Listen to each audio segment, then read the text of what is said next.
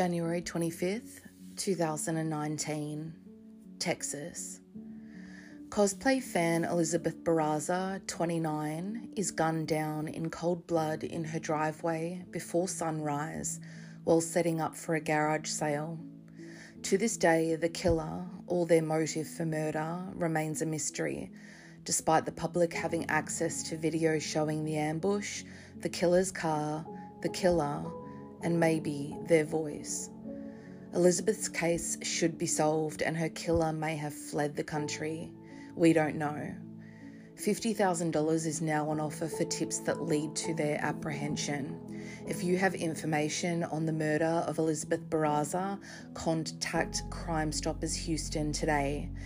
Tipsters must contact Crime Stoppers Houston directly to remain anonymous and to be considered for a cash payment by calling 713-222-TIPS or by submitting an online tip at www.crime-stoppers.org. Their email is info@crimestoppers.org.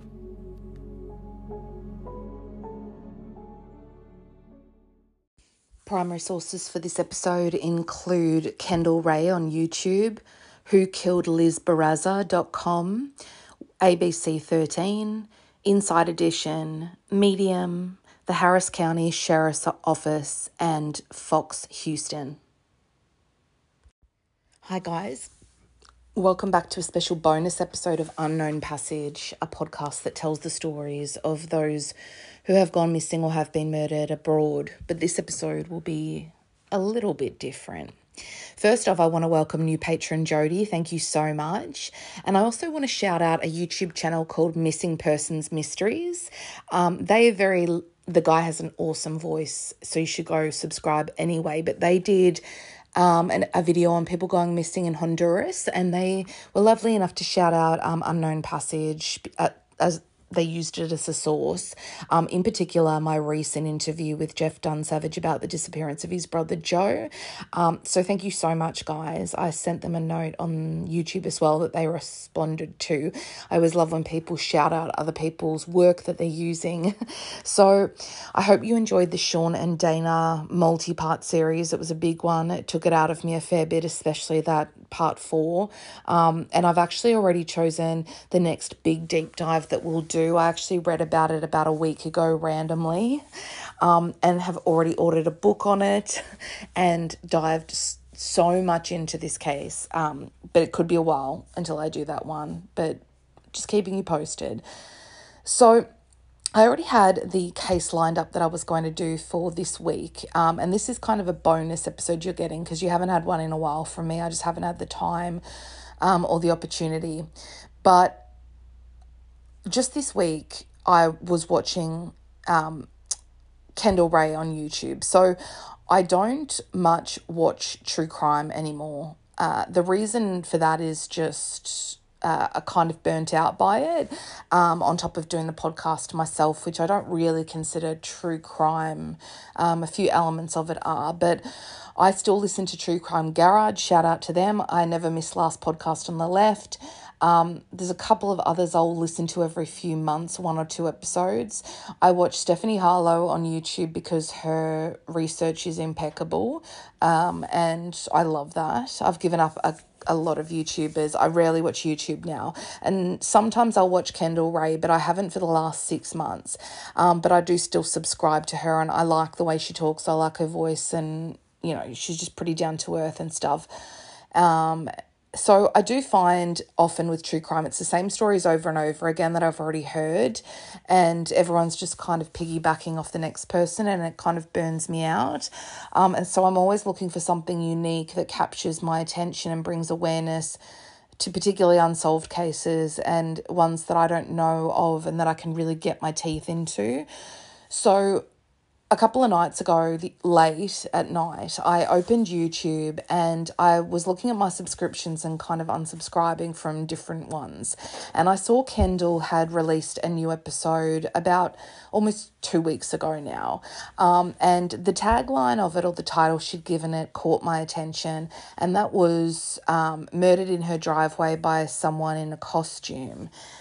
So that immediately got my attention, but I did think it was a case of a woman whose name I can't think of off the top of my head. There's so many cases. She was murdered by someone dressed as a clown who came to her door with flowers from memory a few years back. The details of it, I don't know, you'd have to look that up, but I thought it would be that case. But anyway, I clicked in out of curiosity and I was hooked immediately on this case of Elizabeth Barraza. I couldn't believe I hadn't heard of it. It affected me so much that for like the last 2 days, I felt really edgy during and after watching it. I got really jumpy during it, in particular points that I will warn you about as we come up to them.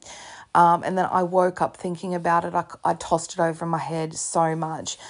And it really got me thinking, in particular because it reminded me a lot of the episode on Al Qaeda that we did ages back, which is one of my all-time pet cases. If you haven't listened to that episode or you can't remember, he was the man who rented out his spare room, and a very strange person turned up that we believe was kind of in a disguise, rented the room and seemingly just for the fun of it killed Al Qaeda and then left. And that seems to be the reason that they rented it. It's the creepiest case ever. And I have never come across one that creeped me out more than that until now. It also reminded me of Liz's case of another case up in Scotland. Alistair, maybe, I can't think of it. There was a whole podcast series I listened to a couple of years ago about it, who answered the door and the person on his doorstep shot him. And so cases like that always really interest me because it just seems like there should be an answer, but often the person has got away with it. Now, how does this tie into Unknown Passage? Well, in a way it doesn't, but in a way it does, because I have an audience, but Kendall Ray has 3.5 million subscribers, so her reach is way larger. But the first thing that stood out to me was that very rarely will families or police ask that podcasters, YouTubers, or armchair detectives look at this case. And in this case, her dad, Bob, has asked for people's help just to keep getting her name out there because it's been over 3 years where this case should be solved. And apparently this case went viral on TikTok last year. I don't know. I don't have TikTok and I don't plan to. And I don't like people who cover things for 3 minutes just to get clicks. You know, it annoys me. But anything to keep their name out there is good. But the reason I kind of thought about this case is the proximity of where Liz was murdered to the Mexico border. And I wondered maybe if the person could have fled even just for a time, and that maybe people around them thought that was a strange thing to do, leave the country that way, or just suddenly want to get out of town for a little bit. And maybe this was abnormal for this particular person. We don't know. But I did the Al Qaeda case and there's no real evidence that that person was an American as well. So I'm doing Elizabeth Barraza's case. And I've mainly crowdsourced a lot of thoughts and feelings about this. I've read thousands of comments online in the last 2 days about what people think about this case, what they hear on audio, what they see on video. And it's rare, but I don't normally put in links into my description boxes. I've realised why. It doesn't seem that they're hyperlinking, and Anchor doesn't allow me to do that, unfortunately. I will talk you through it as we get to that point. But for this case, I'm making an exception, and I've included the links to the videos that I want you to watch as we go through this. This will kind of be an interactive episode. I will warn you as we get into them things to watch out for with them, in particular having kids around, having pets around, or just being like a jumpy person. What we do know about the person who murdered Elizabeth Barraza, who was 29, in cold blood in her driveway in January of 2019, is that this person doesn't give a fuck about Liz Barraza, did not, clearly.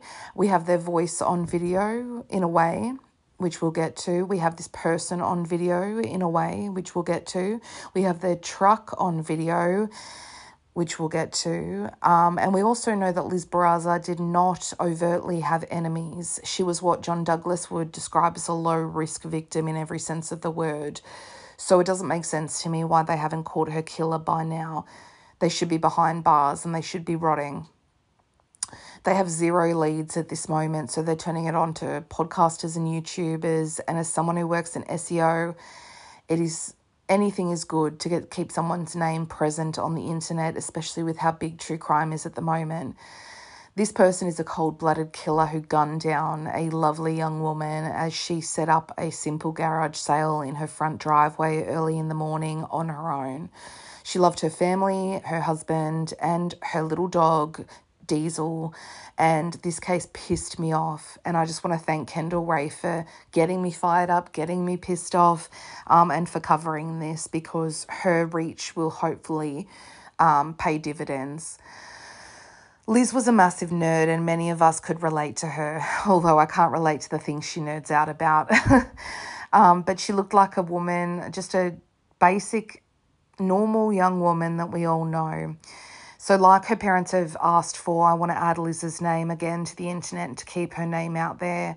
She deserves it, and it seems to me that besides her parents and her brother, I don't see a whole lot of people who were in her circle pushing for answers, which is something that concerns me. You will always be your parents' baby, but I question the absence of some of the voices in this story and the main figures in this story. For this episode, I have relied on main news publications in the Houston area, as well as the parents' dedicated website that I want you to visit, which is whokilledlizbarraza.com. I've not relied on other podcasters, YouTubers, and definitely not on TikTokers, sorry. I like to know where my sources are coming from.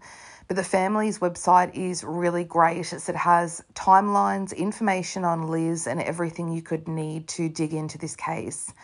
And as I said again, the links, and hopefully they hyperlink, but don't crack it at me if they don't. That's on Anchor, who I release my podcast through.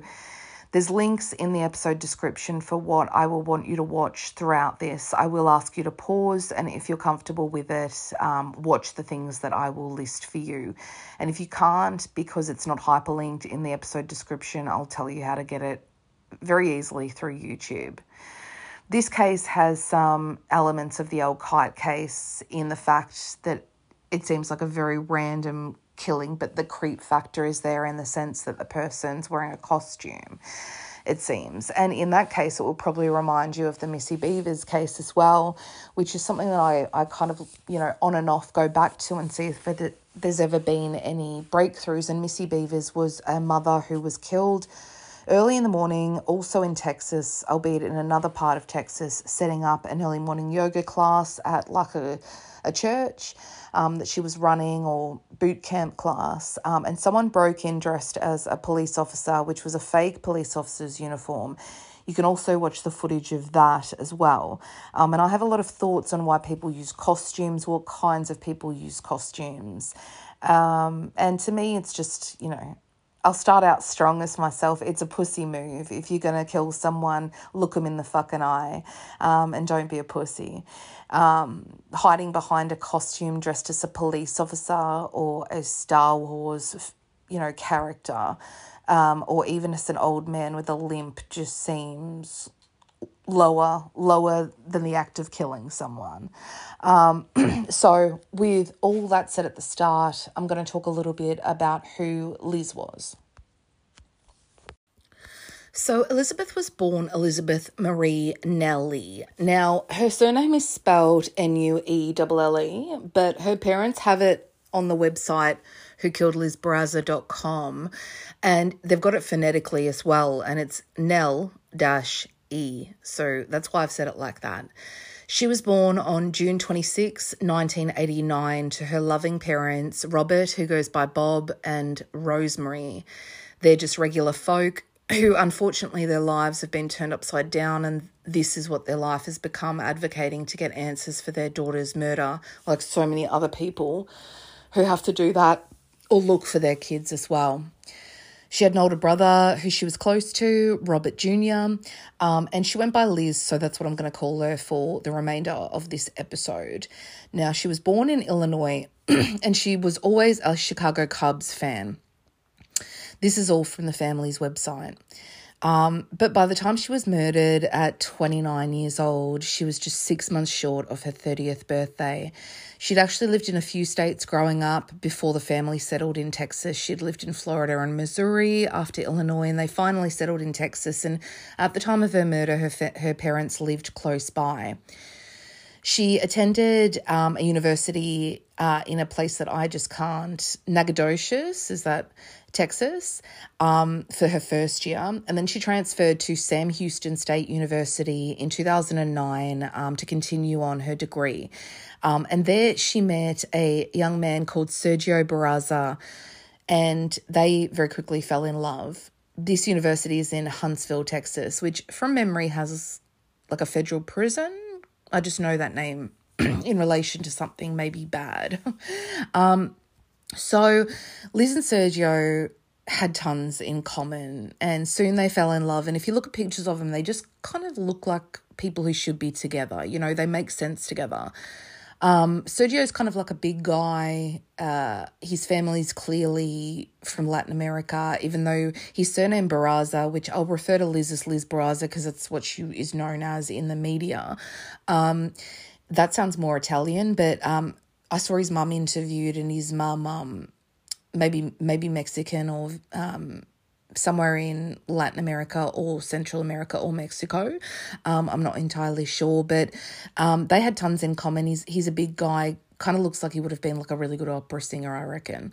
And you know, they soon fell in love, and while they were still in university, they adopted their little Dachshund, and I absolutely love that breed of dog. They're adorable, and they called him Diesel, and he features heavily in photos of the couple, and just alone with Liz. She loved him. They didn't have any children, and I don't really care about that because a lot of people don't. Liz graduated from the Sam Houston State University in 2012 with a bachelor's degree in psychology. And at 24 years old in 2014, she married Sergio. Everything seemed like it was on the up and perfect, but just short of 5 years later, Liz would be murdered. In April 2016, Liz and Sergio purchased a really lovely home it's kind of it's in the Houston greater area of Texas, in southeastern Texas. It's called Tomball. It's considered like a city. And this house is really nice. And I always think of America in relation to they've always got really immaculate lawns in these parts of the world and big lawns. Neat houses. That's all my mum could talk about when she went to America for the first time like 10 years ago. I'm yet to go, but she was like, the lawns for Liz, you should have seen people's lawns in these parts. You know, she was in Ohio, so people have more space. But this home is in the Princeton Place subdivision in Tomball, Texas. And it's just a really nice neighborhood. You can kind of tell just from the neighbors. They seem like kind of either families or elderly people. Elderly neighbours always have their eyes and ears on shit and are in people's business. That can be horrific, as I've experienced, but it can also be really good because the woman who cracked the John List case when he was on the run for like 2 decades for killing his family, she was a nosy older woman, so we've got to be grateful for them. A lot of them... It's less common in Australia, but I know in the States, especially, you know, in Texas and places like that, I know Houston has a rising crime rate, and I don't know if it's related to that, I'm not sure, but a lot of them just naturally all seem to have those Ring doorbell cameras or security cameras that face the street. I find a lot of people are doing that more and more, even in Australia. But they also had good ears on them, which is good, these neighbours. But that didn't mean that Liz and Sergio were lax on security. They had a security system, and that also included a Ring doorbell camera, which will come into play in this case. Now, Tomball is a town in Harris County, Texas. Around 10,000 people live here. It looks really nice. You can buy bigger properties, acreages. I watched like a guy touring the area. It falls within, as I said, the Houston metro area. And Houston, obviously, is in Texas. It's in southeastern Texas. Tomball is about 50 miles from the Gulf Coast, and it's over on the Louisiana border side of Texas. It's not kind of on the side that's closer to, the Mexico border. But the nearest Mexico border I could gauge from looking at a map is actually Matamoros, which I'm pretty sure is where the Mark Kilroy case happened, which we've covered on a previous case, or one of the cases that we've covered were in Matamoros, and that's about 5 hours away from Tomball. Now, at this stage in their marriage, as I said, Liz and Sergio didn't have children. Who cares? A lot of people seem to grill couples who don't have kids immediately. I just saw yesterday a couple in India are suing their son because he didn't have a kid with his wife. It's just fucks. Like, run away from your parents, leave them behind, forget it. But at this stage, they didn't have children. I don't know if they plan to, but it's still early on in their lives and they're still young people.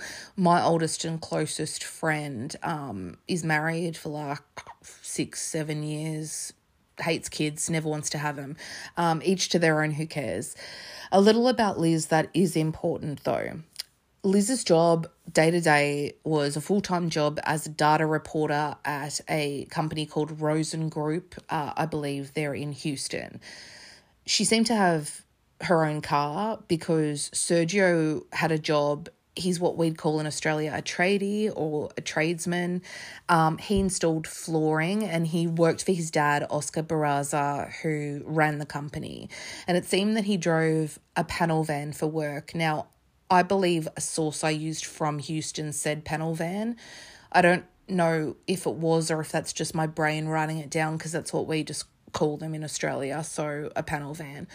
I don't know about Liz's ethnicity, but as I said, Sergio's parents are clearly immigrants from their accents, at least his mum, who I saw interviewed. Also important to note is that Liz was a self-professed geek, but she was interested in things that I'm not. I'm a geek too for different kinds of things and a lot of embarrassing things. But her interest lay in what a lot of people's do, which is cosplay, Star Wars, Comic-Con type stuff, and Harry Potter. She was obsessed. Now, I will say from the outset, if I offend any Star Wars fans, I'm sorry during this. I've seen one Star Wars movie in my life. I've seen the one with Hayden Christensen, the newer ones. I saw one scene from The Empire Strikes Back. I cannot stand Star Wars and I don't understand the fuss other than a young Harrison Ford.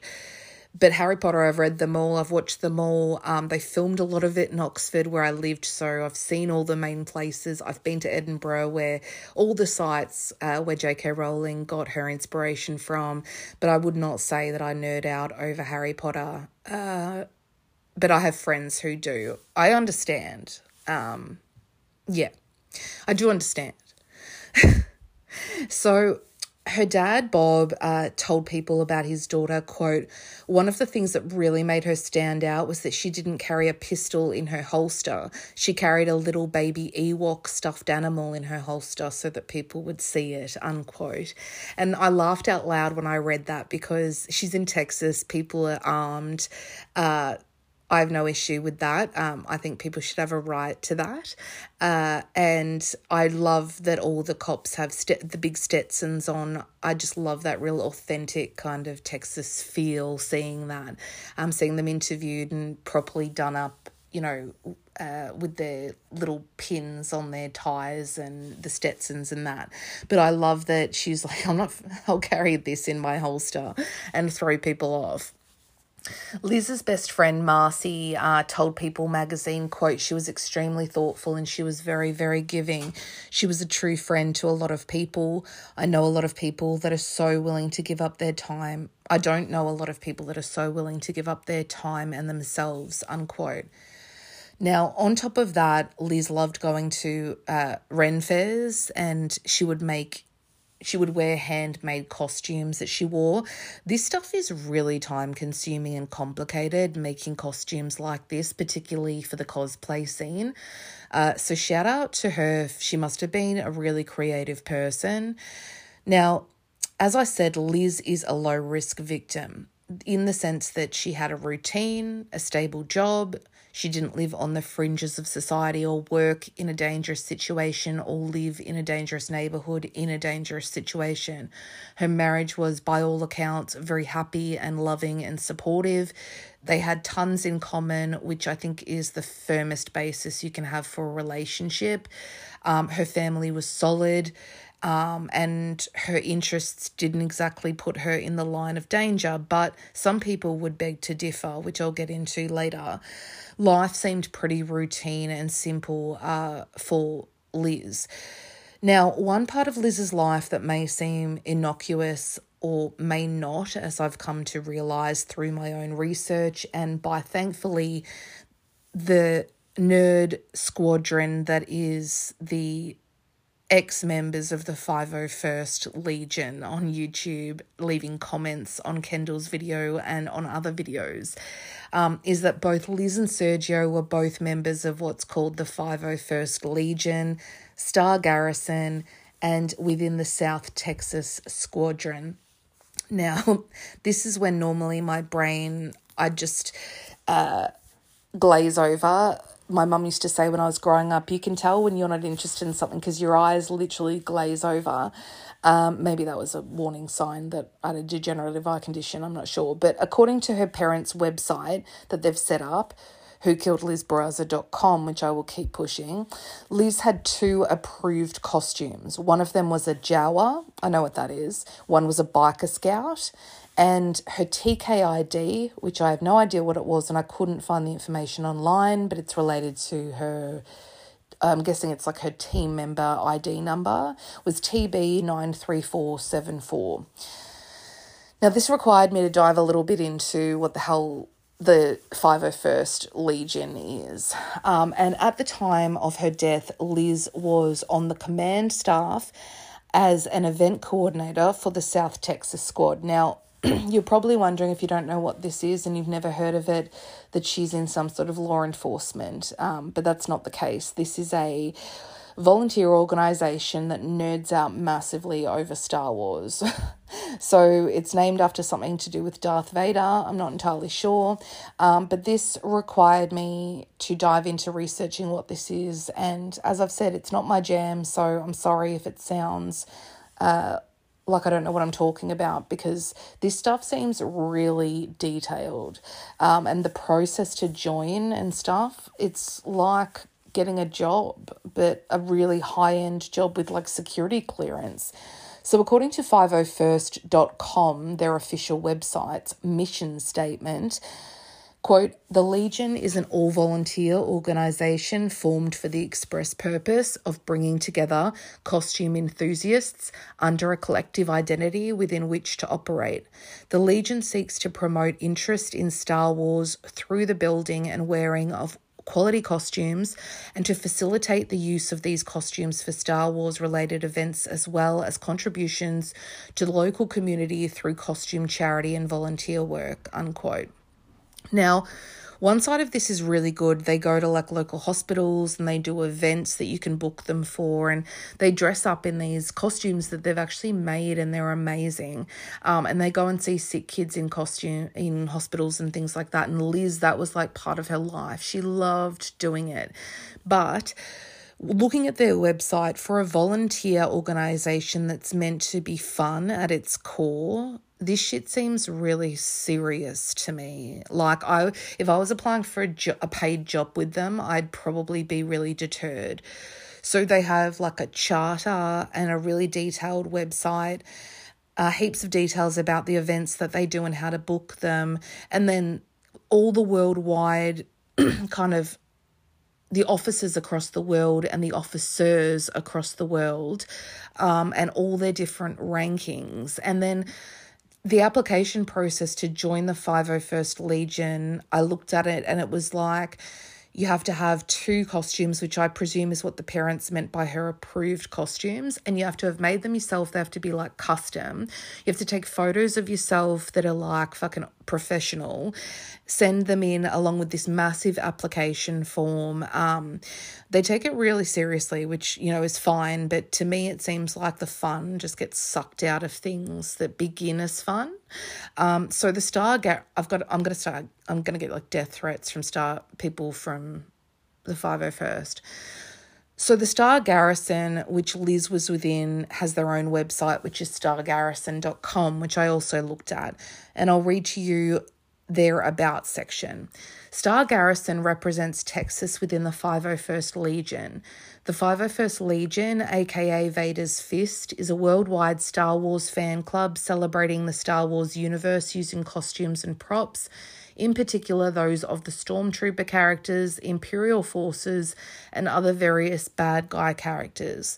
The Legion is a volunteer club formed for the express purpose of bringing together costume enthusiasts and giving them a collective identity within which to operate.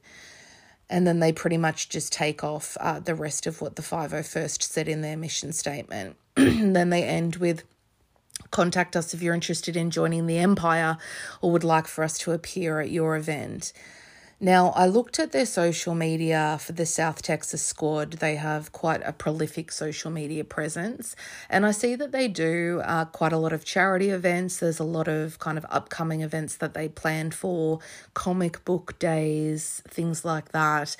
But just an observation, because this is the South Texas squad who just 3 years ago, their events coordinator was murdered. For a team that had someone so central to their organisation murdered such a relatively short time ago by someone who seemingly could have been in a Star Wars costume, they haven't used their social media in any capacity to raise money for Liz's case or to keep awareness up. And this annoyed me and kind of concerned me. Now, I'm not one to tell you how to manage your social media, but part of my actual day job is managing social media. And I will say that to maintain like a human element, that you care about the people who join your organisation, I think that would be kind of a good move. It doesn't take much to just put up a post and write a few words. It's not going to break anyone's neck to do that. As an event coordinator, I presume Liz was tasked with booking people for these appearances. And as I said, one thing that Liz herself really loved about this job was that she would visit kids in hospitals in these, costumes, including being a Jawa and things like this. Now, this group seems innocuous, I guess, on the outset, but from many, many, many comments I read, and I will read to you a collection of them that I have saved across social media and YouTube, many people who have had involvement in the 501st describe much of it as horrific, toxic, nasty people, a lot of people, which you're going to get in any organisation. Not all of them are, who are ultra competitive, and there's a lot of rivalry. There's a lot of underhand shit going on, like there is in any of these organisations. You always find that when there's no pay packet and you're just doing things from the goodness of your heart, those are the organisations I find that really take the piss when it comes to what they expect of you and how they treat you. But when you're doing it for free, for the benefit of the community and for the love of Star Wars, that doesn't sound like a whole lot of fun. But I will get into all of that more later. Now, Liz was also known to have garage sales occasionally to make a bit of extra cash selling, belongings, and we all accrue heaps of stuff. And normally she planned them well ahead of time. She would advertise them online in local community groups, etc. But this particular one that she was setting up when she was murdered was not planned ahead. So essentially, Liz and Sergio were coming up on their 5th wedding anniversary. So they had booked a trip. I don't know how long it was for, but I think probably a week.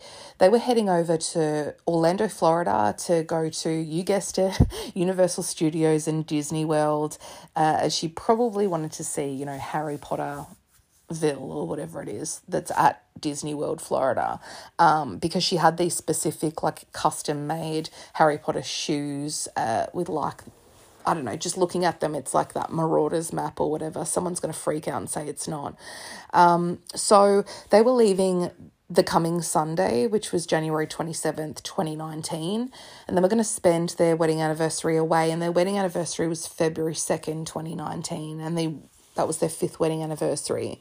Liz was super organised, and she was packed days in advance because she was so excited to go on this, hard-earned trip. And it's not cheap to go to a place like that. It is so expensive just for the day. Insane. Like, just a bottle of water, what they charge, it's extravagant. That happens all over the world. They can hike up prices at these places because they know that you have to pay it, especially for food and things like that. So just 4 days before Liz was due to leave with Sergio for this trip, she decided to have a last-minute garage sale to raise a little bit of extra money for souvenirs that she would buy while she was away. And the garage sale was going to take place on the Friday, 2 days before they left. Some people think that this is weird, that it was like this last-minute thing. I don't at all. As I said, these trips are really expensive to like Disney World and Disneyland, and souvenirs and just the whole thing isn't cheap. And if you can make a little bit of extra, poo change, as we used to call it, to take along with you, why not? Especially if you've got some shit to get rid of. So she only came up with the idea the day before, and her and Sergio had not advertised it on social media at all. And this is according to the family's website. Kendall Ray wasn't sure if they'd advertised it, but on the family's website it says, other than a few signs in the local neighbourhood that they'd put up on street signs and, nailed or sticky taped up, it was not advertised on social media within their friends and family. But the only people within their friends and family who knew were like them, the parents, and a couple of friends like that they'd mentioned it to. That was it. So the day before, or the night before they were due to have the garage sale, January 24th, 2019, Liz and Sergio went around the local neighbourhood putting signs up to advertise next morning garage sale. Now, I know a lot about garage sales because my mother was the queen of the garage sale.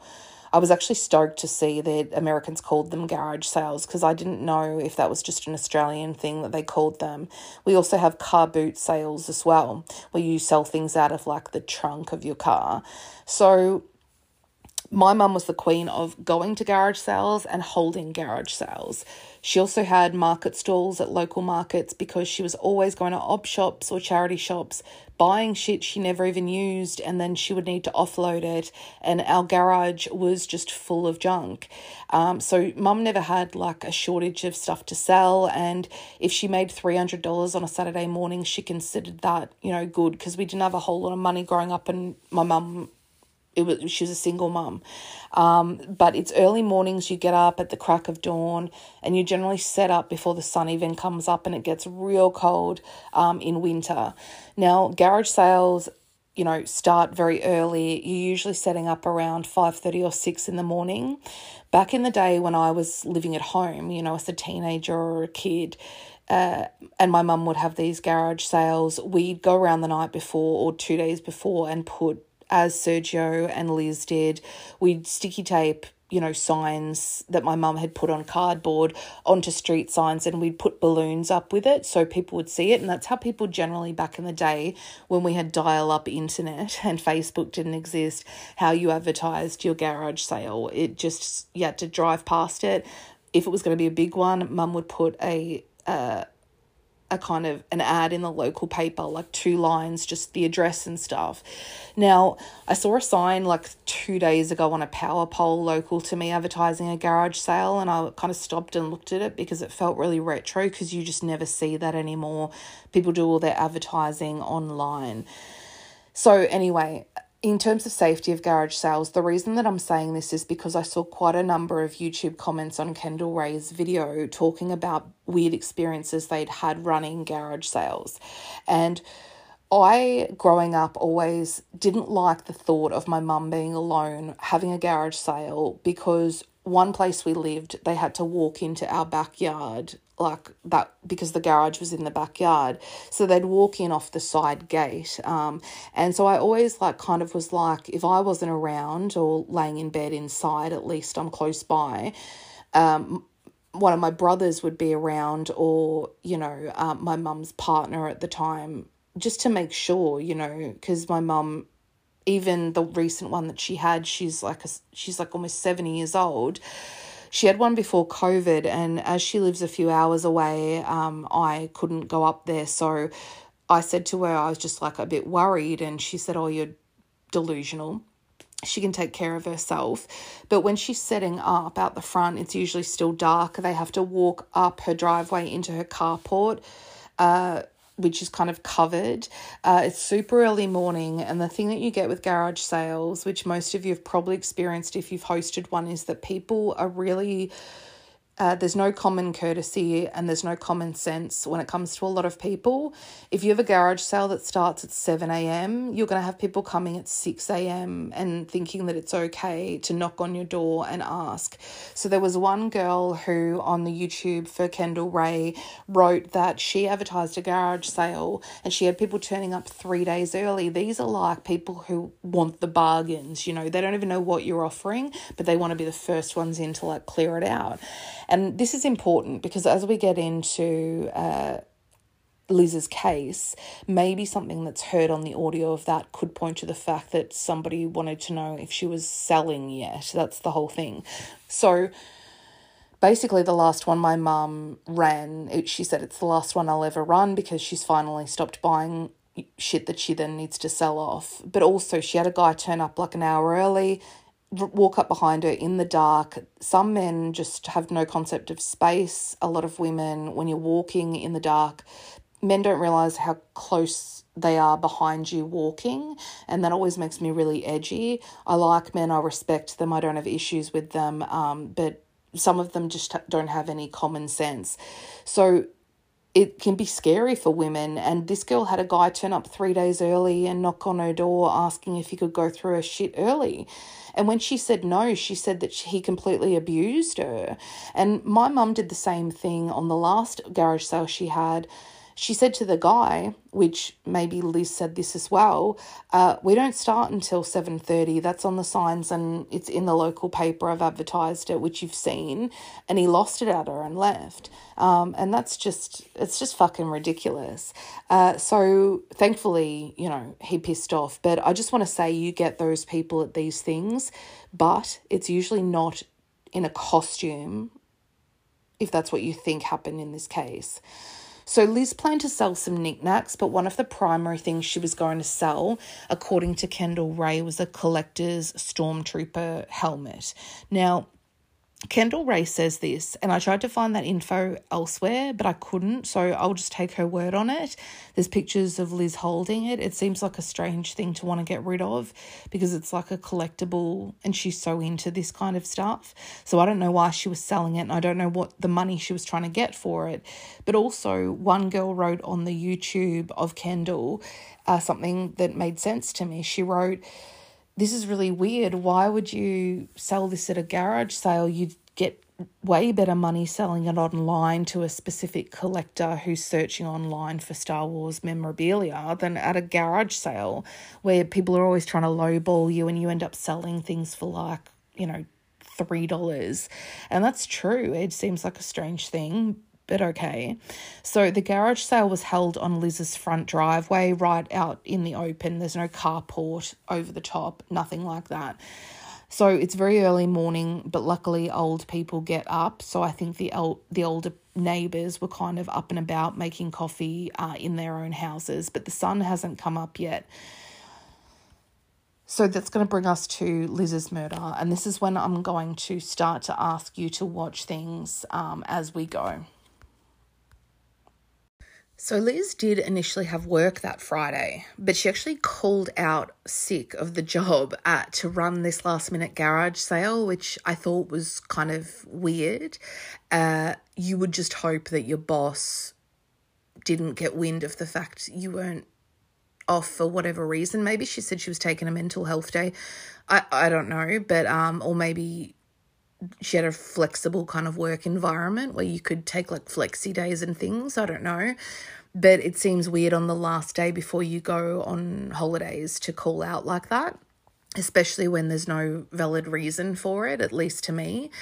But by all accounts, she called out of her job. Now, I was kind of thinking maybe that's why she didn't advertise it online, so it didn't get back to her boss.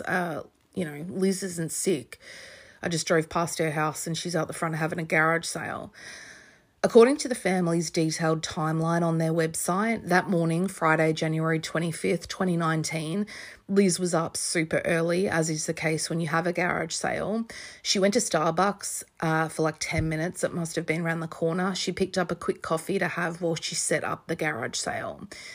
Now, I kind of from the videos that we can see, which you'll watch in a minute, hopefully, it's probably a few tables and things like that, fold-out tables that she was putting things on, as well as the lawn.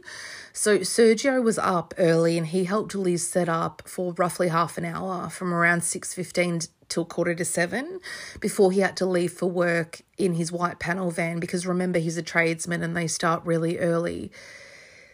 So he was off to his flooring job with his dad. Now, it's still dark at this time. Remember, it's winter. Winter on par in Houston, looking up the temperatures, isn't particularly cold. It's very much on par with Melbourne. It says the average high is like 16 degrees Celsius. So I looked up what time sunrise is in Houston in January to get an idea of how much longer Liz had after Sergio left until the sun came up, because it's still dark and the street lights are still on. You can see that in the neighbour's camera footage. So it said it was around 7:10 a.m. for most of January before the sun comes up. In this case, we have quite a few CCTV cameras to rely on. Sergio leaves for work, and this is caught on CCTV at 6:48 a.m. And it's around this time that a black Nissan Frontier Pro 4X, a couple of people describe it in another way. It's at least a year 2013.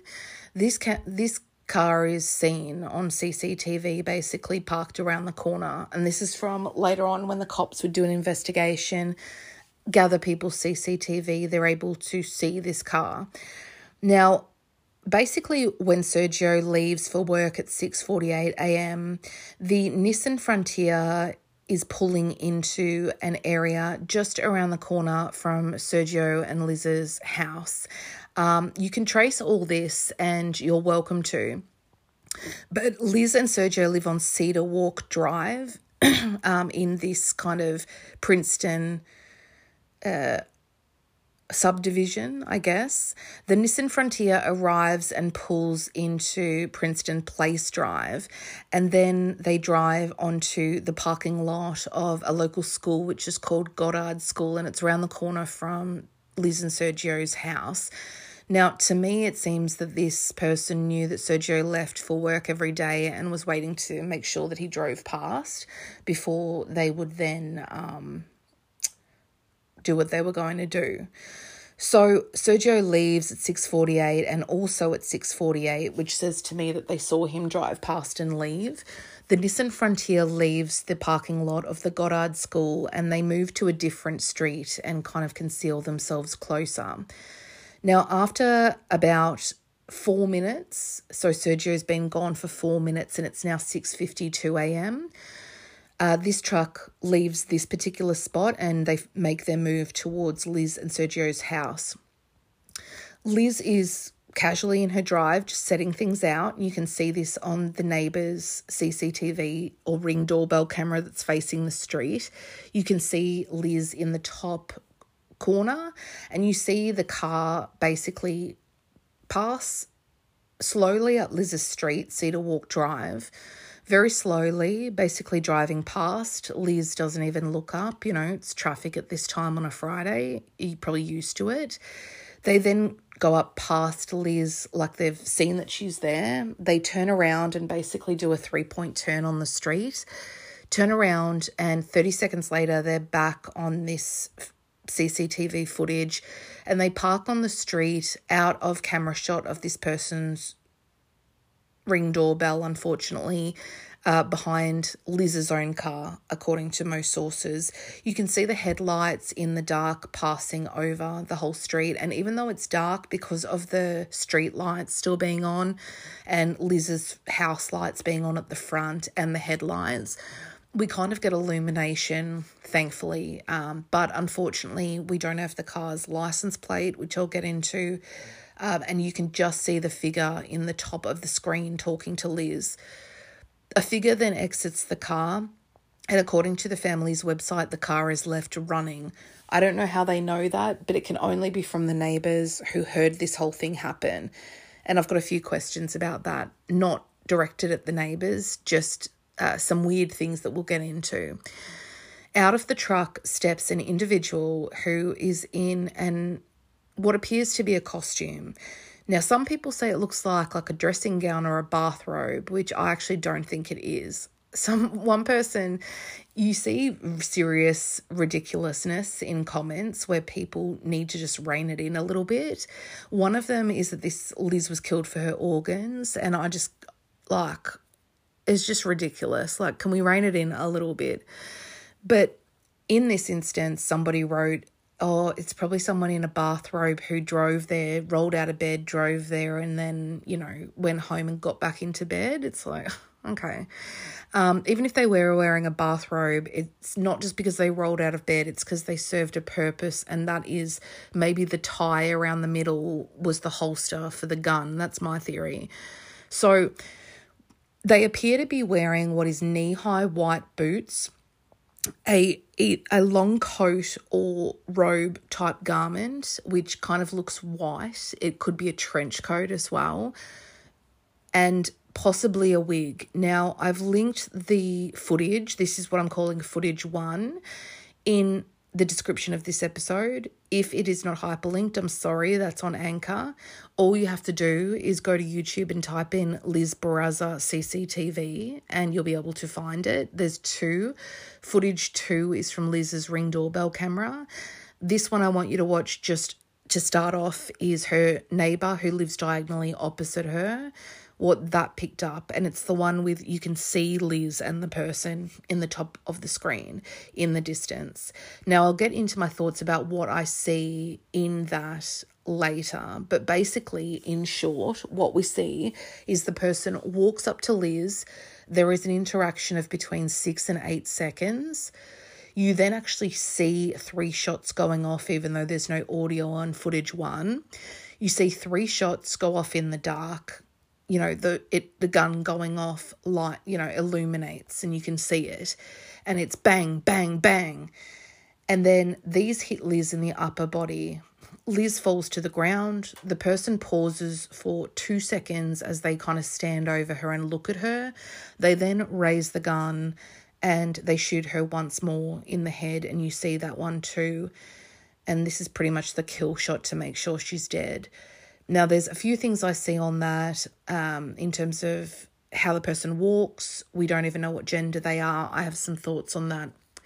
How the person holds the gun is interesting to me. It's almost like someone who's not proficient with guns, I guess. It's how I would hold a gun, but I know that you aren't supposed to. You have to have a strong grip on it. This person, it's just kind of very loose in their hand, like you kind of see in a movie. So that's one thing I see. The way the person walks up to Liz could be an indicator of their gender, but I'm not entirely sure, but we'll get into all that later. The murderer then runs back to their car. They kind of stride away and then start running.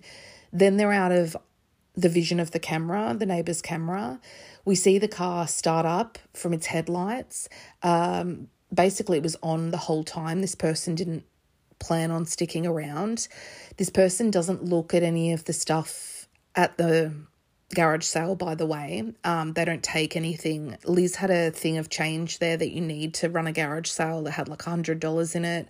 They don't even look at it. They're there to kill her, to have some sort of short confrontation and to kill her. Now, a couple of minutes later, you see the driver drive back.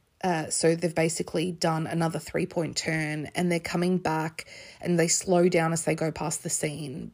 Now, a lot of people think this is because it was a hitman and they were taking a photo of what they'd done, or something like that. I personally think they were just making sure she wasn't moving on the ground, and then they take off.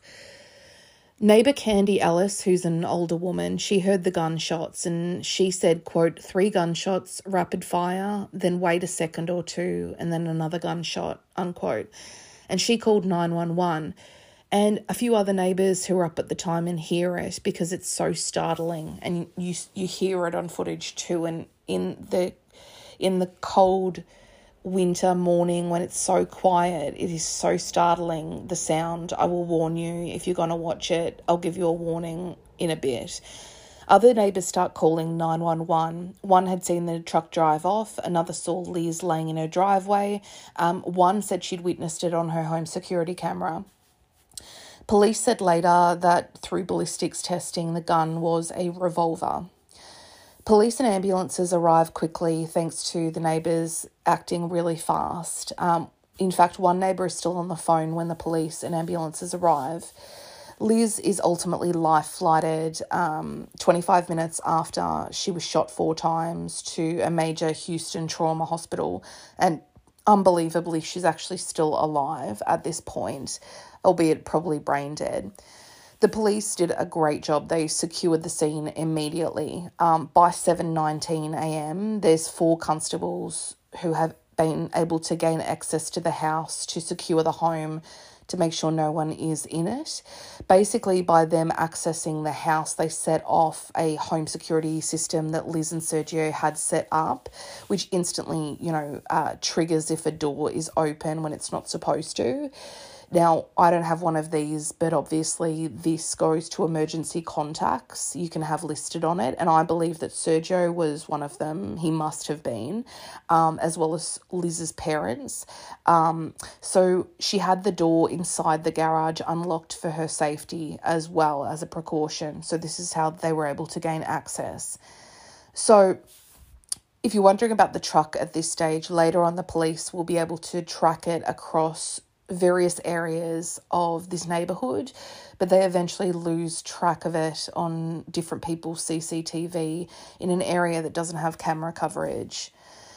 Liz's parents, first thing in the morning, 7:20 in the morning, they are notified by the alarm company that Liz's alarm has been triggered, and the alarm company, obviously, I am not doing an ad for Simply Safe, but I've heard the ads so many times on podcasts. I know they offer this. The alarm company calls you to make sure that it wasn't an accident or something like that, but they couldn't reach anyone in the house. So they call the emergency contacts as well as the authorities. So they contact Liz's parents and they immediately leave for Liz's home, which is very close. They actually arrive at 7:37 and Liz has just been life-flighted. And imagine being told your daughter was shot 4 times, she's been life-flighted, and she's just setting up a garage sale. I mean, what would you even think? By 7:51 a.m, Sergio, who left about 63 minutes before, according to my calculations, Sergio has arrived back at the house and law enforcement detains him for questioning. Now, the family website, other than that on the timeline, doesn't go into how Sergio knows to come back, but I can only presume that he was contacted by the security company. That would have to be the case. And I can't tell you where the little doggy is at this time. I think he was in the house, but I'm sure he remained safe. One of the funny things is, or not funny, but on footage too that we'll talk about, I don't hear a dog barking, so I just wonder where he was. So Liz was placed in the ICU and she had 4 police guarding her room at all times because you just don't know who's capable of this and they're still out there. Liz was ultimately pronounced brain dead the next day at 1:40 p.m, Saturday, January 26, 2019. They kept her on mechanical ventilation because Liz was a registered organ donor. You have to wait to get all the paperwork done to see if they are in fact brain dead and to go through the process of what organs and are viable, and you have to wait for the transplant team to arrive to kind of go through all of that. And obviously they're in demand, so they actually had to keep her on mechanical ventilation until January 29th, when she should have been going on her holiday to Disneyland or Disney World. And her family writes on the family website basically that they wheeled her away on the gurney, and they held her hand until she was in the lift, in the elevator with the transplant team, and she was gone. Luckily, because she was a registered organ donor, Liz's corneas, liver, heart and kidneys were all viable, which is unbelievable with that amount of trauma of 4 gunshots. Her organ recipients had spent a total, the 4 of them, of over 8,000 days on transplant waiting lists, which we've talked about with Victor Chang on that episode, and she ended up saving 4 lives. Now, please don't be one of the dumbasses like the girl I saw on YouTube who commented saying that someone who wanted an organ had her killed so that she would then go to a hospital and that person would get that organ. The naivety of even commenting that astounds me.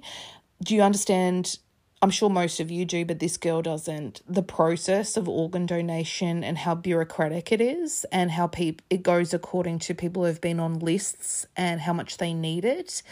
It's not like, an Ugagon like concentration camp where they're taking out live fucking organs from people. It's just ludicrous. You don't get first dibs on organs, and it just made me really mad. Just rein it in. So trawling through camera footage of the days before, police were able to spot the same black truck the day before Liz's shooting on footage, parked around the corner, seemingly casing out the neighbourhood and Liz's home. Again, it's a dark-coloured 2013 or newer Nissan Frontier Pro 4X crew cab. In Australia, we'd call it a ute, but in America, they call them trucks. Unfortunately, because of lights on the streets and just the footage is really good, and I'll put up pictures on the website as well as in the Patreon for you to look at. Unfortunately, even though the footage is really good, it can't be perfect, and we just can't see the license plates. Days later, Liz's friends and families had a vigil at her home in the driveway where she was gunned down, and they all bought their Star Wars memorabilia and their lightsabers. It's all very Big Bang Theory to me. And they lifted their lightsabers in the air in Liz's honour. Her dad, Bob, said, quote, "My daughter Liz spent her life healing and spreading love and cheer to all of those around her, even total strangers," unquote. Now, if you're looking for much of an update in what's happened since Liz's murder, I can't give you that because there's been very little movement. They have no leads. That's why they're now turning to idiots like me to talk about it. But by the 6th of February 2019, Crime Stoppers Houston had announced a reward of $20,000 for information leading to the arrest and conviction of the person responsible. And since then, it's gone up to $50,000, which it currently stands at. Obviously, people would start to look at Sergio, the husband, but there's a number of reasons I think that the police kind of haven't arrested him, or they haven't said they've ruled him out. They've never named actual people they say as persons of interest or suspects. There's no one. But I can understand why people would look at him for a number of reasons. I do think people need to be grounded in a little bit of reality when it comes to certain things, which we'll get into.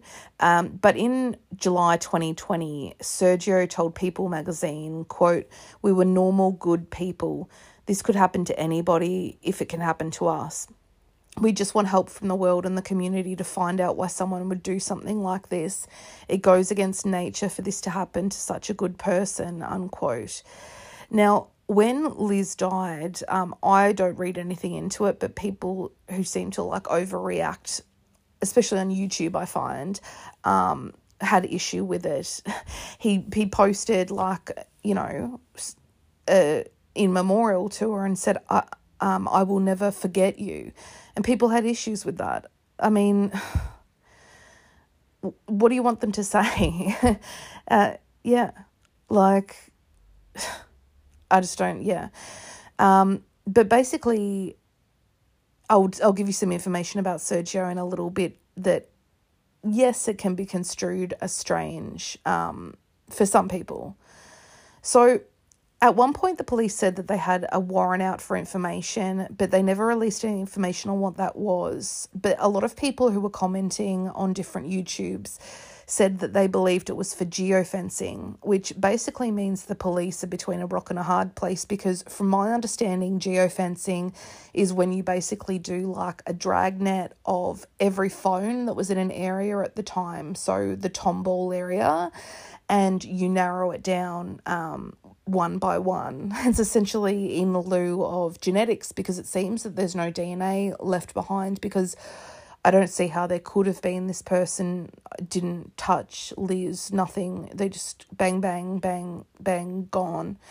And the police at one point said they were talking to a person of interest in Miami, Florida, and nothing eventuated with that as well.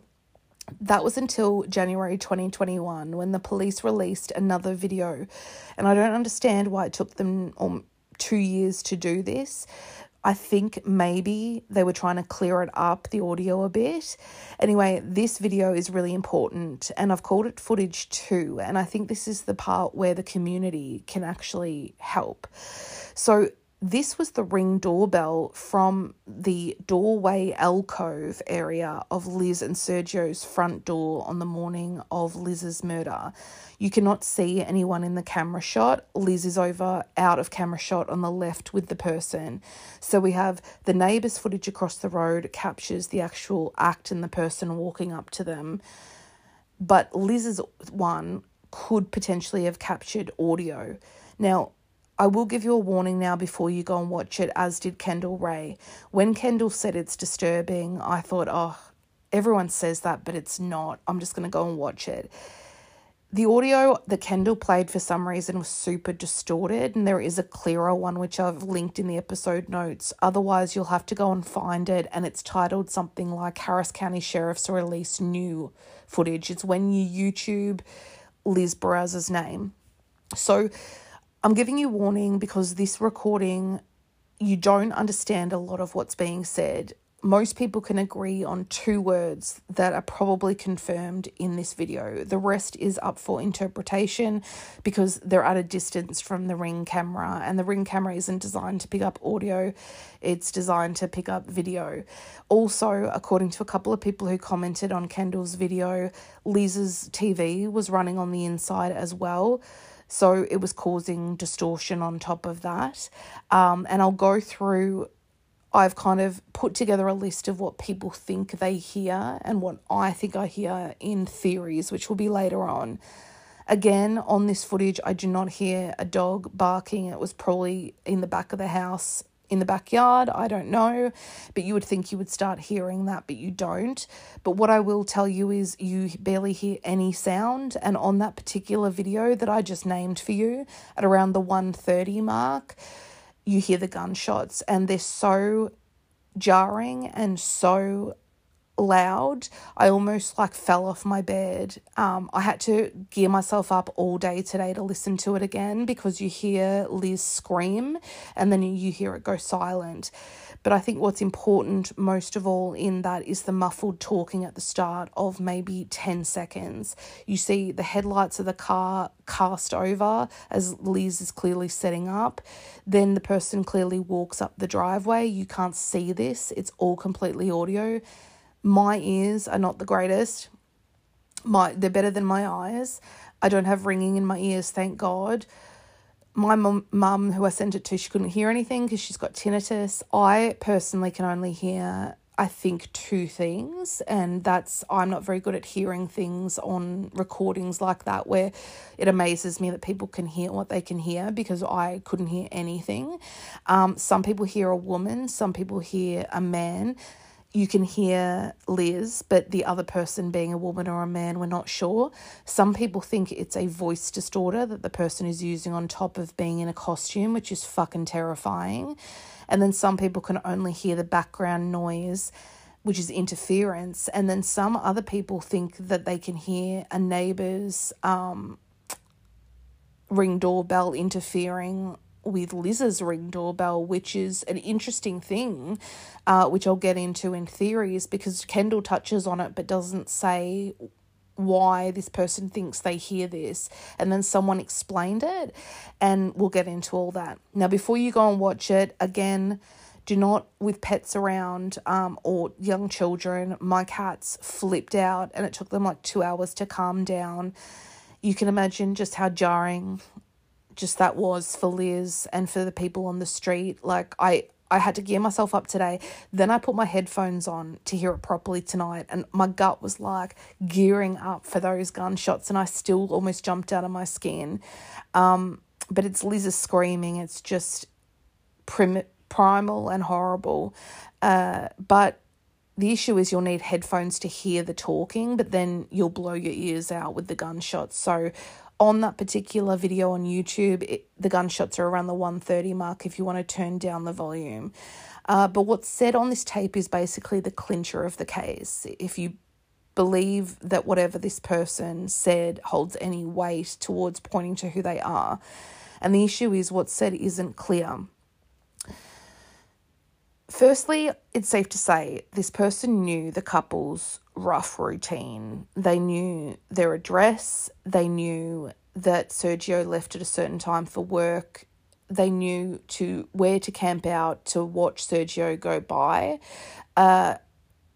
Even removing the garage sale factor because it wasn't advertised and no one really knew about it. If Liz was the target, this person would know roughly Sergio probably leaves at the same time every day as the tradesman.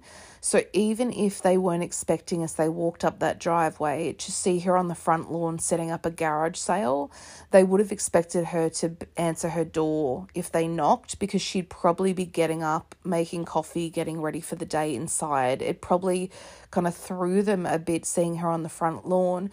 But then again, the front lawn actually works in their favour better, because if they'd had to knock on her door, they would have had their face directly in her Ring doorbell camera. And would the killer risk that? They'd have their face, right there for everyone to see. So did this person know that she was running a garage sale? That's one question. To me, they couldn't have, because the day before they were seen casing out the joint before Liz and Sergio even put up garage sale signs, and they only decided shortly before that they were going to hold it. So either way, they saw Sergio leave. They probably figured out the routine. They'd probably sussed it out for some time. And that's why they turned up at that time, knew exactly where to park, to see Sergio leave, and then to head over. Who knows? Maybe Liz kissed Sergio goodbye at the door every day, so they knew that she would be up.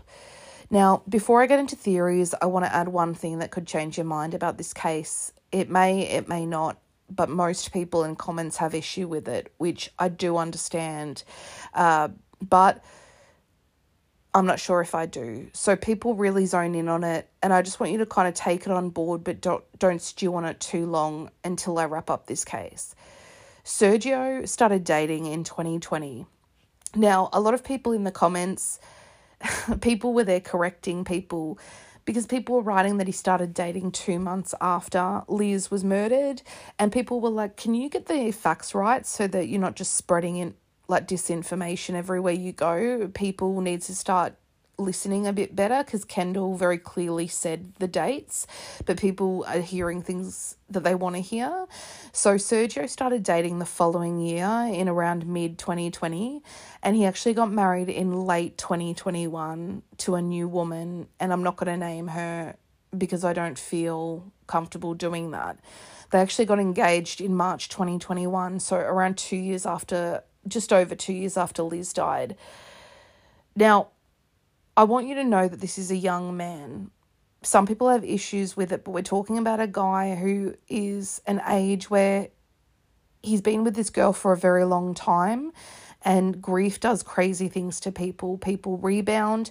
Not everyone can be Liam Neeson, never moving on from Natasha Richardson and talking about her all the time, and it's a great love story and all that.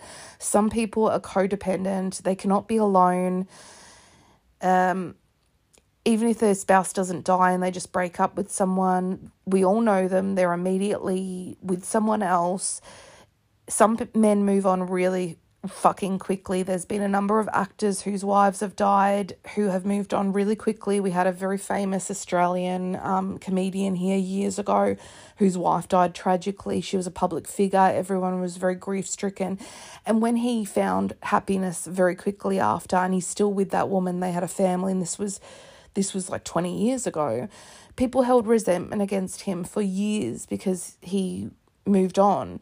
Now, it shocks people and it kind of goes against nature because we're meant to be grieving animals, but it's not the 1800s where Queen Victoria for 5 years had to wear black after her husband died. Grief can be very confusing, and if someone comes along in that time, maybe you transfer your feelings onto that person. That's just my interpretation of it. In the videos after Liz's death, I myself personally see real grief in Sergio's face. And this is coming from a woman. I usually just think the husband did it, and usually they did. I can also see real joy in his photos with Liz at his wedding with the new house. They look so happy, and he looks like a gentle man. This isn't a Chris Watts empty, dead-eyed stare or Michael Peterson or something like this. And this isn't like Missy Beaver's husband to me, who has always rubbed me the wrong way. It's different, but people are allowed to be happy, and I just want to say that, but you are entitled to think that it's weird. That's up to you. I also just want to say he clearly comes from a Hispanic family, and they very much are about a tight family unit, and I think that's another thing that people who are judging don't understand or think about, that family and kids and things like that, maybe he has faith that helps him through. We don't know. But when he said in his statement that he'd never forget her, people jumped on that, and there's nothing wrong with that terminology at all. But then when I was going through a few comments on Kendall Ray's video, which had 5,000 comments and counting so far, and I've read the vast majority of them and picked out a few that I want to read to you, I found some really interesting information. And this one comes from someone whose username is Tier Talks, and I'm sure I can quote them because they've put it out there. It's got like 150 likes on it, and I just want to read it to you. Quote, I was reading the comments on the doorbell footage video, and someone who was making a group and doing their own investigation said that Sergio is now remarried to a woman named Beep, who has an incredible similarity to the person in the shooting footage. The commenter also went the extra mile to contact the person's ex, and they all say that she has mental disorders with obsession, and that they wouldn't doubt she would go to the lengths to kill someone who would be in her way. I think this is something to look into at least, unquote. Now, I haven't named the person because as far as I can tell, this is just hearsay at this time. He moved on very quickly, remarried this woman. It doesn't appear that they have kids yet. They've only been married a short time. I will say that it's very, very broad to say she has an incredible similarity. I've looked up this girl. Probably 9 out of 10 women walking down the street could look like the person in the shooting footage. So I can't buy that. I also can't defend someone who is just ringing up random people because they're doing their own investigation.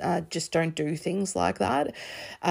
And also because this person hasn't named who was doing their own investigation, I'm not inclined to take it on board that what they're saying is true, but I'm just throwing it out there that this is what this person said when they contacted Beep's ex-boyfriend, that this woman was obsessive and things like that.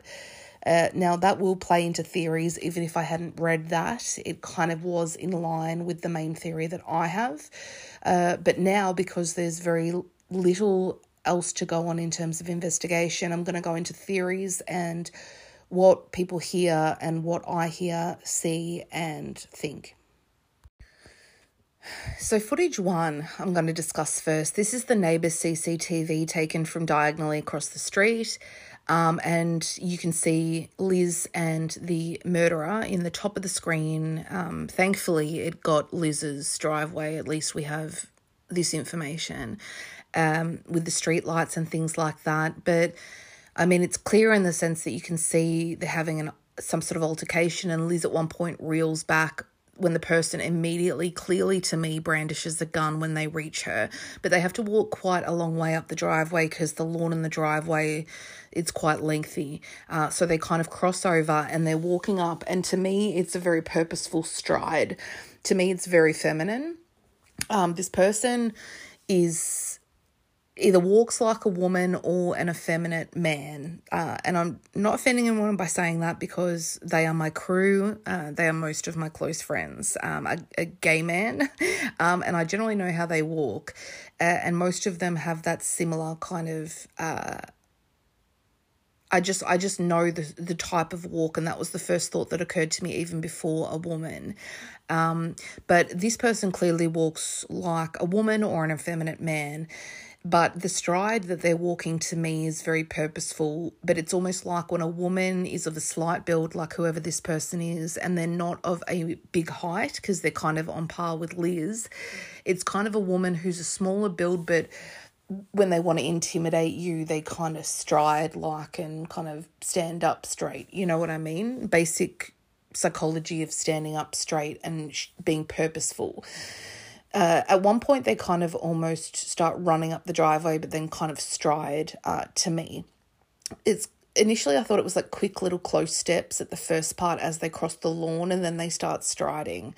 Now, then as one other person in the comments points out, once they've had this altercation and they run away, they don't really run like a woman. They stride more like a man before breaking into like kind of a run, basically to get back to the car, which is not in the line of footage one. You can't see them get in the car. So basically it's very clear that this person is either in a costume or that's just how they dress. To me, it's a costume. To most people, it's a costume. And to most people, it looks like a Princess Leia costume, which is really terrifying.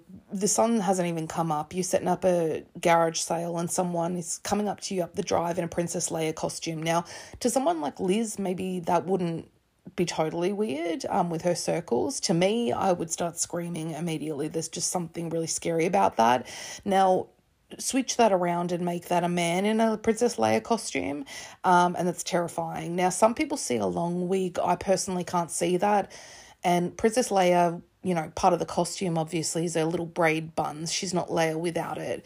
So maybe that didn't send off alarm bells. But as one person as people point out, when you combine this with what you can hear on footage too, which is the audio, which I'll get into, it's very clear that the first thing that Liz says, which is the only clear thing on the whole footage, is good morning. Now, Kendall Rae kind of talked about it like she didn't know who this person was because it's a very polite way of greeting someone. And then a lot of people commented what I was thinking, which was maybe she just couldn't make out who they were in the dark. And as they got closer, she realised. But also, even if I just saw someone I kind of knew from around and I walked past them or they came up to me and said, "Oh, hi, how you been going?" I'd go, "Good morning," like being polite. It doesn't necessarily mean that you don't know them, but that is one thing to keep in mind. Now, in the interaction as they reach Liz, to me it's very clear they immediately pull out the revolver, and the way that they're holding it to me is very strange, even like as someone who's never shot guns or anything. You're meant to have like a firm grip on it, and it seems like it's very loose in the person's hand. Like when in a movie, when you see a woman who's like, "I'm not going to shoot you," like Sleeping with the Enemy or that one with Halle Berry, where they're the gun's kind of shaking in their hand and they don't have a firm grip on it and you don't think they're going to kill the bad person, but then they do. So when Liz sees this gun, she immediately kind of reels back on the spot. And then there's 6 seconds or so of a confrontation where words are said back and forth, according to what you can hear, and you'll have to watch it. You probably already have. And then bang, bang, Liz is on the ground. They stand over her. Bang. So bang, bang, bang, kill shot. The way it all pans out it can't really not be a targeted hit by someone who confronted Liz about something. Like, I think police and her family all agree on that, and I do too. So this brings me to footage 2, which was released 2 years after Liz's murder. The Brazzers Ring doorbell footage and audio. The footage is inconsequential other than seeing the car drive past initially.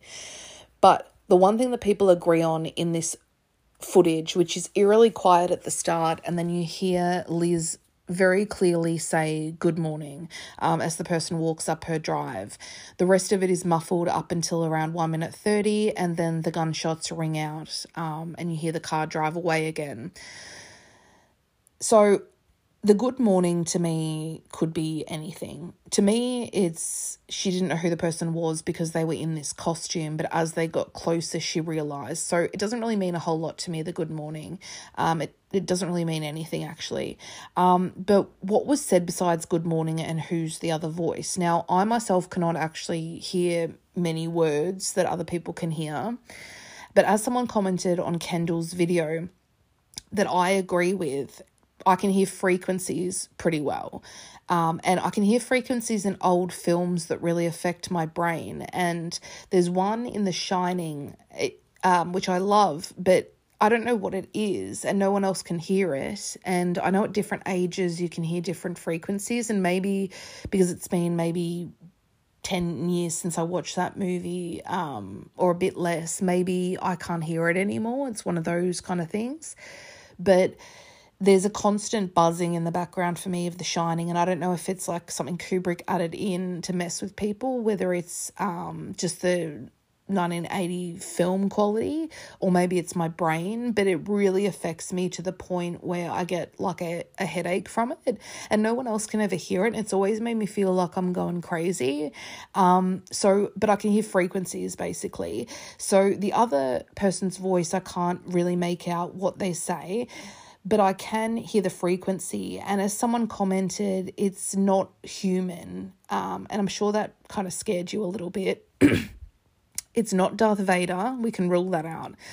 But what the person was basically saying is what I hear, that it's almost like a mechanical voice that's been distorted, which leads most people in the comments to presume that this was a person using a voice modifier. So to add a terrifying element to an already terrifying element of someone dressed up in a costume, add to that the fact they may have had a mask on, or they're using a voice distorter on top of it while talking to Liz, which is really scary. Now, it could also just be someone's voice that's lower and I'm hearing it like that, but that's just, I don't know, that's just what I hear.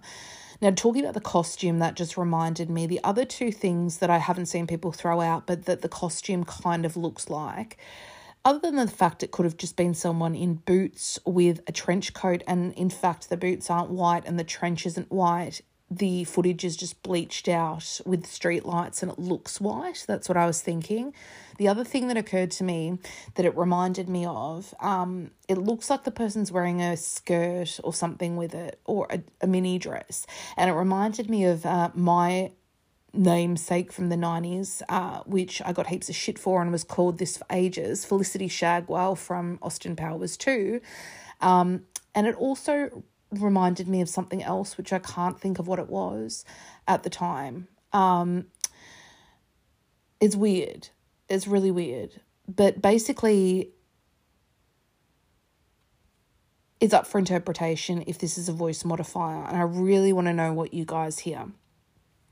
But firstly, now that I've broken down kind of those two things about footage 1 and 2, before I talk about what people hear on that footage and throw around a few ideas that I've saved of comments I've seen which are really interesting, I just want to read out a few comments from people on Kendall's video, which thank you so much for sharing these, people who write really lengthy comments that are really helpful. I just think they're great in throwing ideas around, and so many people who had been involved with this 501st Division shared their stories, and I just want to read a few. There was just so many I couldn't include them all. They're never ending, and they're not just on Kendall's video, they're on Reddit and many others. So someone called Nico commented, As a cosplayer myself, I want to say that this community can attract some people with a tendency to get obsessed with others involved, whether that be jealousy or a romantic or sexual type of obsession that could both lead to stalking. The fact that the killer seemed to be in cosplay makes me think it was someone who was fixated on Liz and had a one-sided obsession with her and wanted her dead. Someone with the username Mrs. Masters commented, as someone who has been in the Star Wars cosplay community in Texas in the past, some groups can be hostile towards other groups for no reason, as well as some fans get a little too attached to people. I have been stalked at cons in the past. My friend almost got kidnapped from people who are complete strangers but think they know you because of the character you cosplay. Like, I love the geek community, but there is always people in any group or fandom that give it a bad name, and those people can be scary, unquote. And that reminded me, that comment of Last Podcast on the Left does a really good two-parter on Mark Twitchell, who they call the Dexter Killer, and he was really into cosplay. And he was very obsessive with the cosplay stuff. This person's called Captain Beartato on YouTube. Quote, I feel like it was jealousy. The cosplay fan community can be extremely toxic, and I mean crazy if you really look into it. I'm not trying to demonize it, but being someone who was part of it and knowing how mean and cliquey it can be, it wouldn't be crazy to believe that she was targeted just for being the good person she is. If they never met her, it could be someone who has seen her. I feel the person it could be tied to the fan community because of her heavy involvement. The way they smoothly walked up is indication they knew her and whose house they were walking up to, and they came as soon as Sergio left, so they'd watch them for a while to know the schedule. If the cameras have any previous, I don't know if the cameras have any previous footage beforehand, but I would check to see for constants in the tapes. See if there is anyone or anything that keeps appearing, even online. It's a lot of work, but she was targeted, unquote. And finally, I saved this one from Jennifer E. Quote, the 501st does a lot of good work, but there are also a lot of problems. They have rules that make it very hard to call out people who are problematic. I was mentally and emotionally abused by a member who it turns out had done this in the past to other girls. One had even left the group because of it. As Nico said above, cosplayers can also be unstable. A couple of years ago, a guy set a girl's car on fire at a convention because she didn't want to date him. So there's a possibility there. This is so sad and I hope it gets solved, unquote. And that kind of answered my question for me, Jennifer's comment on why the group, if they're so close-knit and a member of theirs was murdered, why I don't see them trying to raise awareness for her murder. I'm not pointing fingers at anybody. I just find it strange. I would be, once a week I'd be posting, this girl was a member of our group. She meant a lot to us. Please help us solve this. But there's been none of that. It's just mad. So I guess that brings us to theories. And the first one, which I can kind of rule out, and as can the cops, is gang initiation. From everything I've read, a lot of the gang initiation stories that you read or urban legends that you read just aren't true anymore, of them being sent out to kill a random person. And why would they use her and case her out in this little neighbourhood? There's just no evidence for it. The next one is mistaken identity, which I personally don't think so. I think this person knew exactly who she was, but I do think that the person was mistaken as to what they thought she'd done, what Liz had done, and I'll get into that in a minute. The next one is a targeted hit, which I think from what I can find, most people seem to believe that that's what this is. But then when you break that down, you've got to ask, why would someone target someone as low risk and lovely as Liz Braza? Was Sergio having an affair, or had he had an affair in the past? Someone floated a psycho ex-girlfriend of his, but that's doubtful because he'd been with Liz for such a long time. The other theory is that he himself organised it. But the reason that I'll kind of go into bat for Sergio isn't just a gut instinct, which is there. It's because he and Liz didn't have really many responsibilities beyond the house they'd bought. They had no kids. There's nothing to fight over besides money, which would be in the house. It doesn't seem like they had a whole lot of savings. So you'd split the house and you'd move on. This really isn't a case where there's kids involved and a lot of jealousy or things like that, where you'd get your wife killed, especially not when you just bought a new house with them. You'd get out before that. But maybe the wife of a man, that was obsessed with Liz, that could be an option, or a girl who's obsessed with Sergio, which is more what I'm likely to lean towards, who wanted Liz out of the picture for whatever reason. It doesn't have to be personal. But was it a woman from the cosplay community who was jealous of Liz and wanted Sergio? Was it someone at Liz's work, which doesn't seem to be the case? It seems to point more with the costume and everything else to the cosplay community. Was it a woman who thought Liz was on with her boyfriend or husband? Or was it a random person who pulled up on the scene and saw an opportunity, which we can't really say that that's what it is, because there was no robbery, nothing was taken, not even the money sitting right there. They were spotted in the area casing the joint for days before, at least. So I guess we have to kind of, when you narrow it down, it has to be a targeted hit. So let's get into what people hear on the Brazos Ring audio. When the car drives up, I don't hear it, but a lot of people hear, as the car goes past, does the 3-point turn and turns around, they can hear music blaring from the car. Now, I feel like I'm brain dead or going mad because I can't hear that, but I trust that it's there. People think that's really weird if that is the case, which I do too. Why would you draw attention to yourself so obviously by blaring music? Also, this person must be a sociopath, because you have to turn down music to be able to properly see addresses. I'm pretty sure everyone agrees on that. So that doesn't make a whole lot of sense. It's very ballsy, but maybe they left the car running and music blaring in order to drown out gunshots, which is very hard to do, especially if you've watched footage too that I've talked about. So the good morning from Liz seems undisputed for most. I personally am not sure if I even hear good morning, but many people after the good morning hear it's 10 to 7, which makes sense as that's what the time was. So I kind of do trust that, and that indicates that someone asked her either what time it was, or they said, "Are you open yet?" And she said, maybe she said, "I'm starting at 7, it's only 10 to 7, and you just can't hear the first part of that. The first time I listened to it, I thought I heard her say it's $23 instead of it's 10 to 7. Like, what's the price of that? Other people in the video hear the words "don't hurt me." That's very common for people to hear. And I've gone through thousands of comments to collate the most common things that people hear.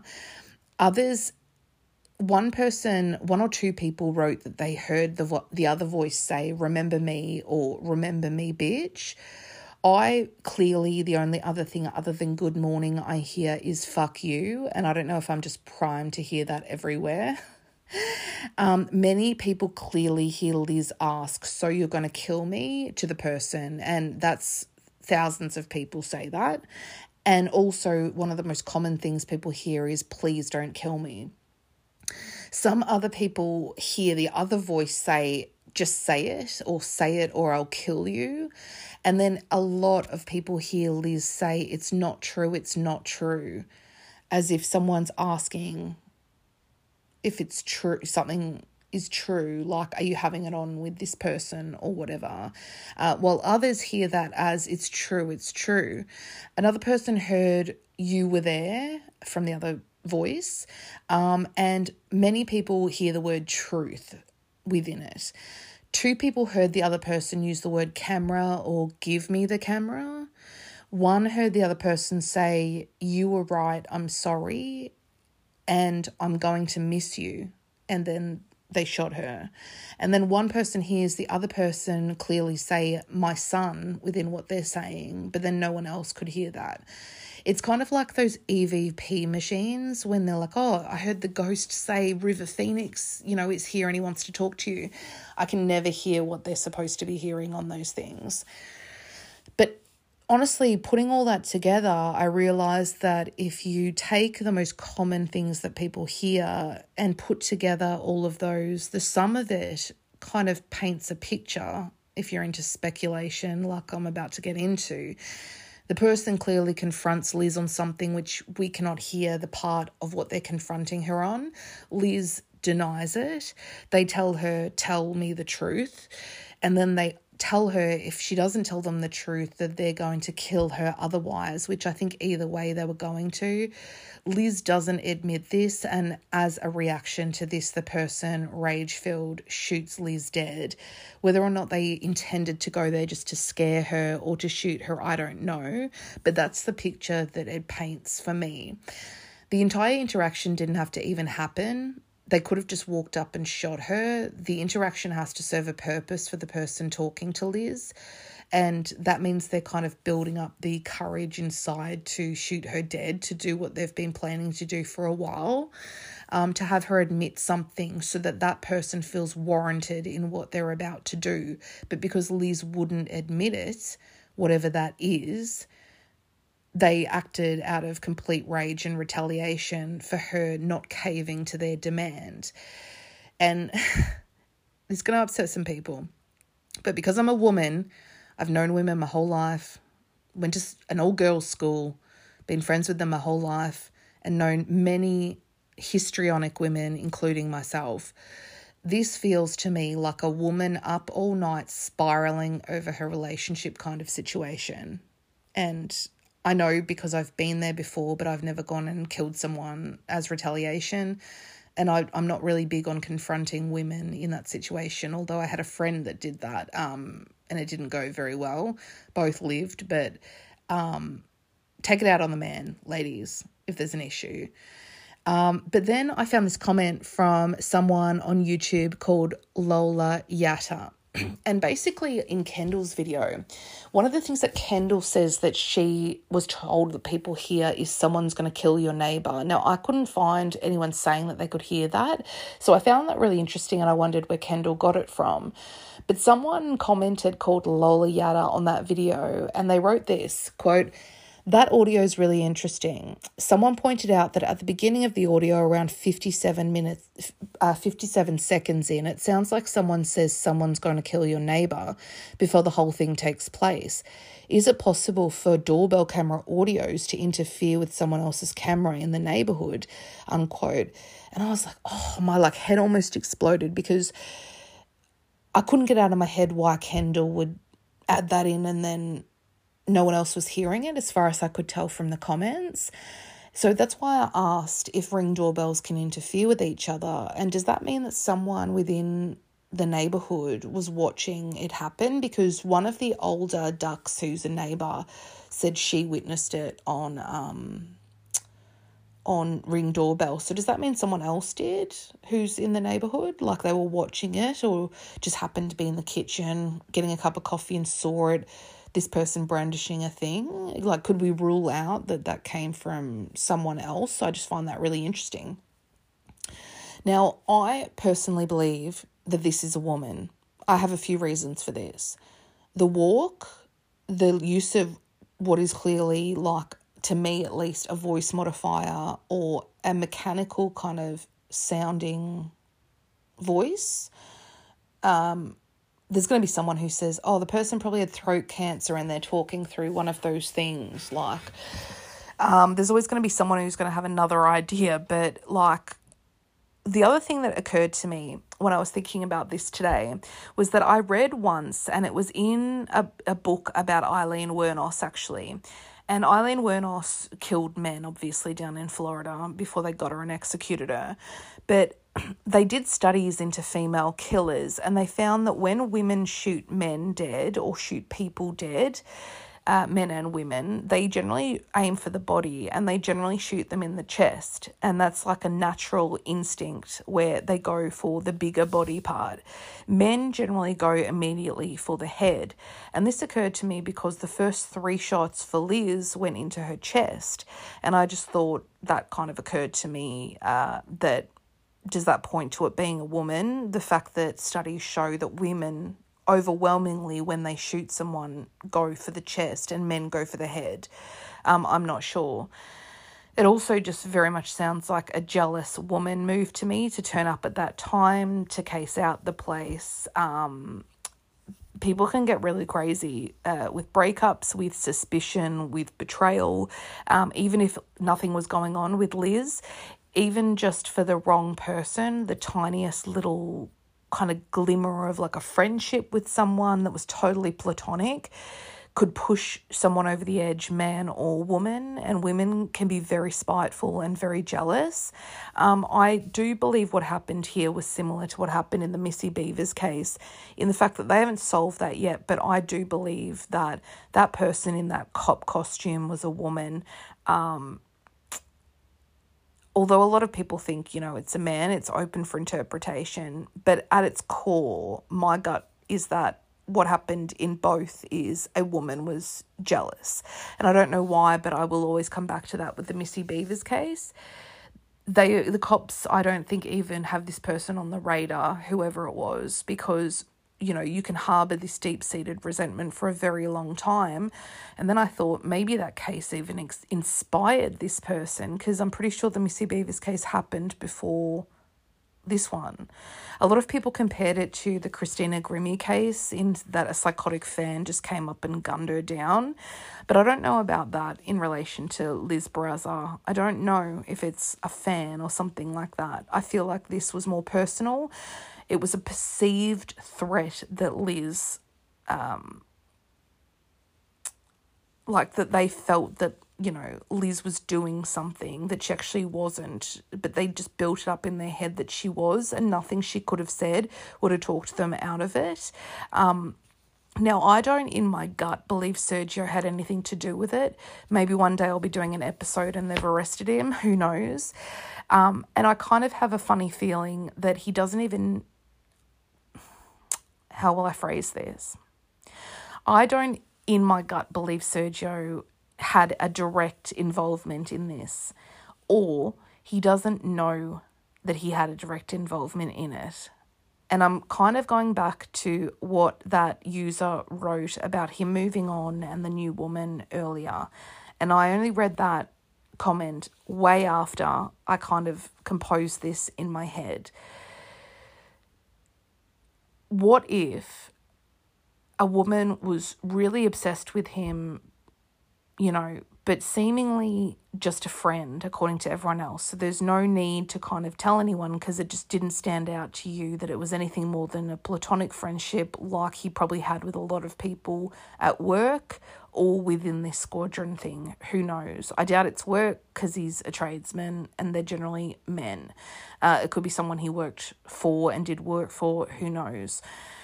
But there's no reason to kill Liz. They didn't have really responsibilities besides the house. It's not a big deal. There's no kids involved. Second, even the dumbest person in the world would know that leaving for work and having their quote-unquote hitman turn up 3 minutes later is dumb as, because it just looks like you went around the corner, changed clothes, and you're the killer. You'd organise it for when you're at work with a proper, firm alibi with other people or at a customer's place. It just makes zero sense. Now, I don't really know how to put it, really, other than the fact that I think that a woman thought that Liz being out of the picture would suit her. That's the only way I can put it. And that I don't buy whatever was said in the interaction. It's probably all bullshit. This person was looking for Liz to upset them so they'd have the courage to shoot her. And she did, because she denied whatever they were saying. It's either that, or it's someone who thought that Liz was on with their significant other, and that's why Liz was denying it and saying it's not true, it's not true. And that's the only thing that I can kind of come to the conclusion of. This is why I really want you guys to tell me what you hear and what you think and what you see on that. I really just don't think that Sergio would have her killed when they only bought the house a short time before. You wouldn't buy a house with someone if the seeds of discontent were there.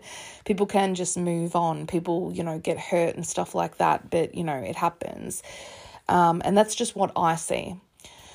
The reward for information leading to the arrest of the perpetrator who killed Liz Barraza is now $50,000. It was increased thanks to basically the Make-A-Wish Foundation and the Peter Mayhew Foundation. Now, Peter Mayhew was famous for playing Chewbacca in the Star Wars films, but he also did a lot of philanthropic work.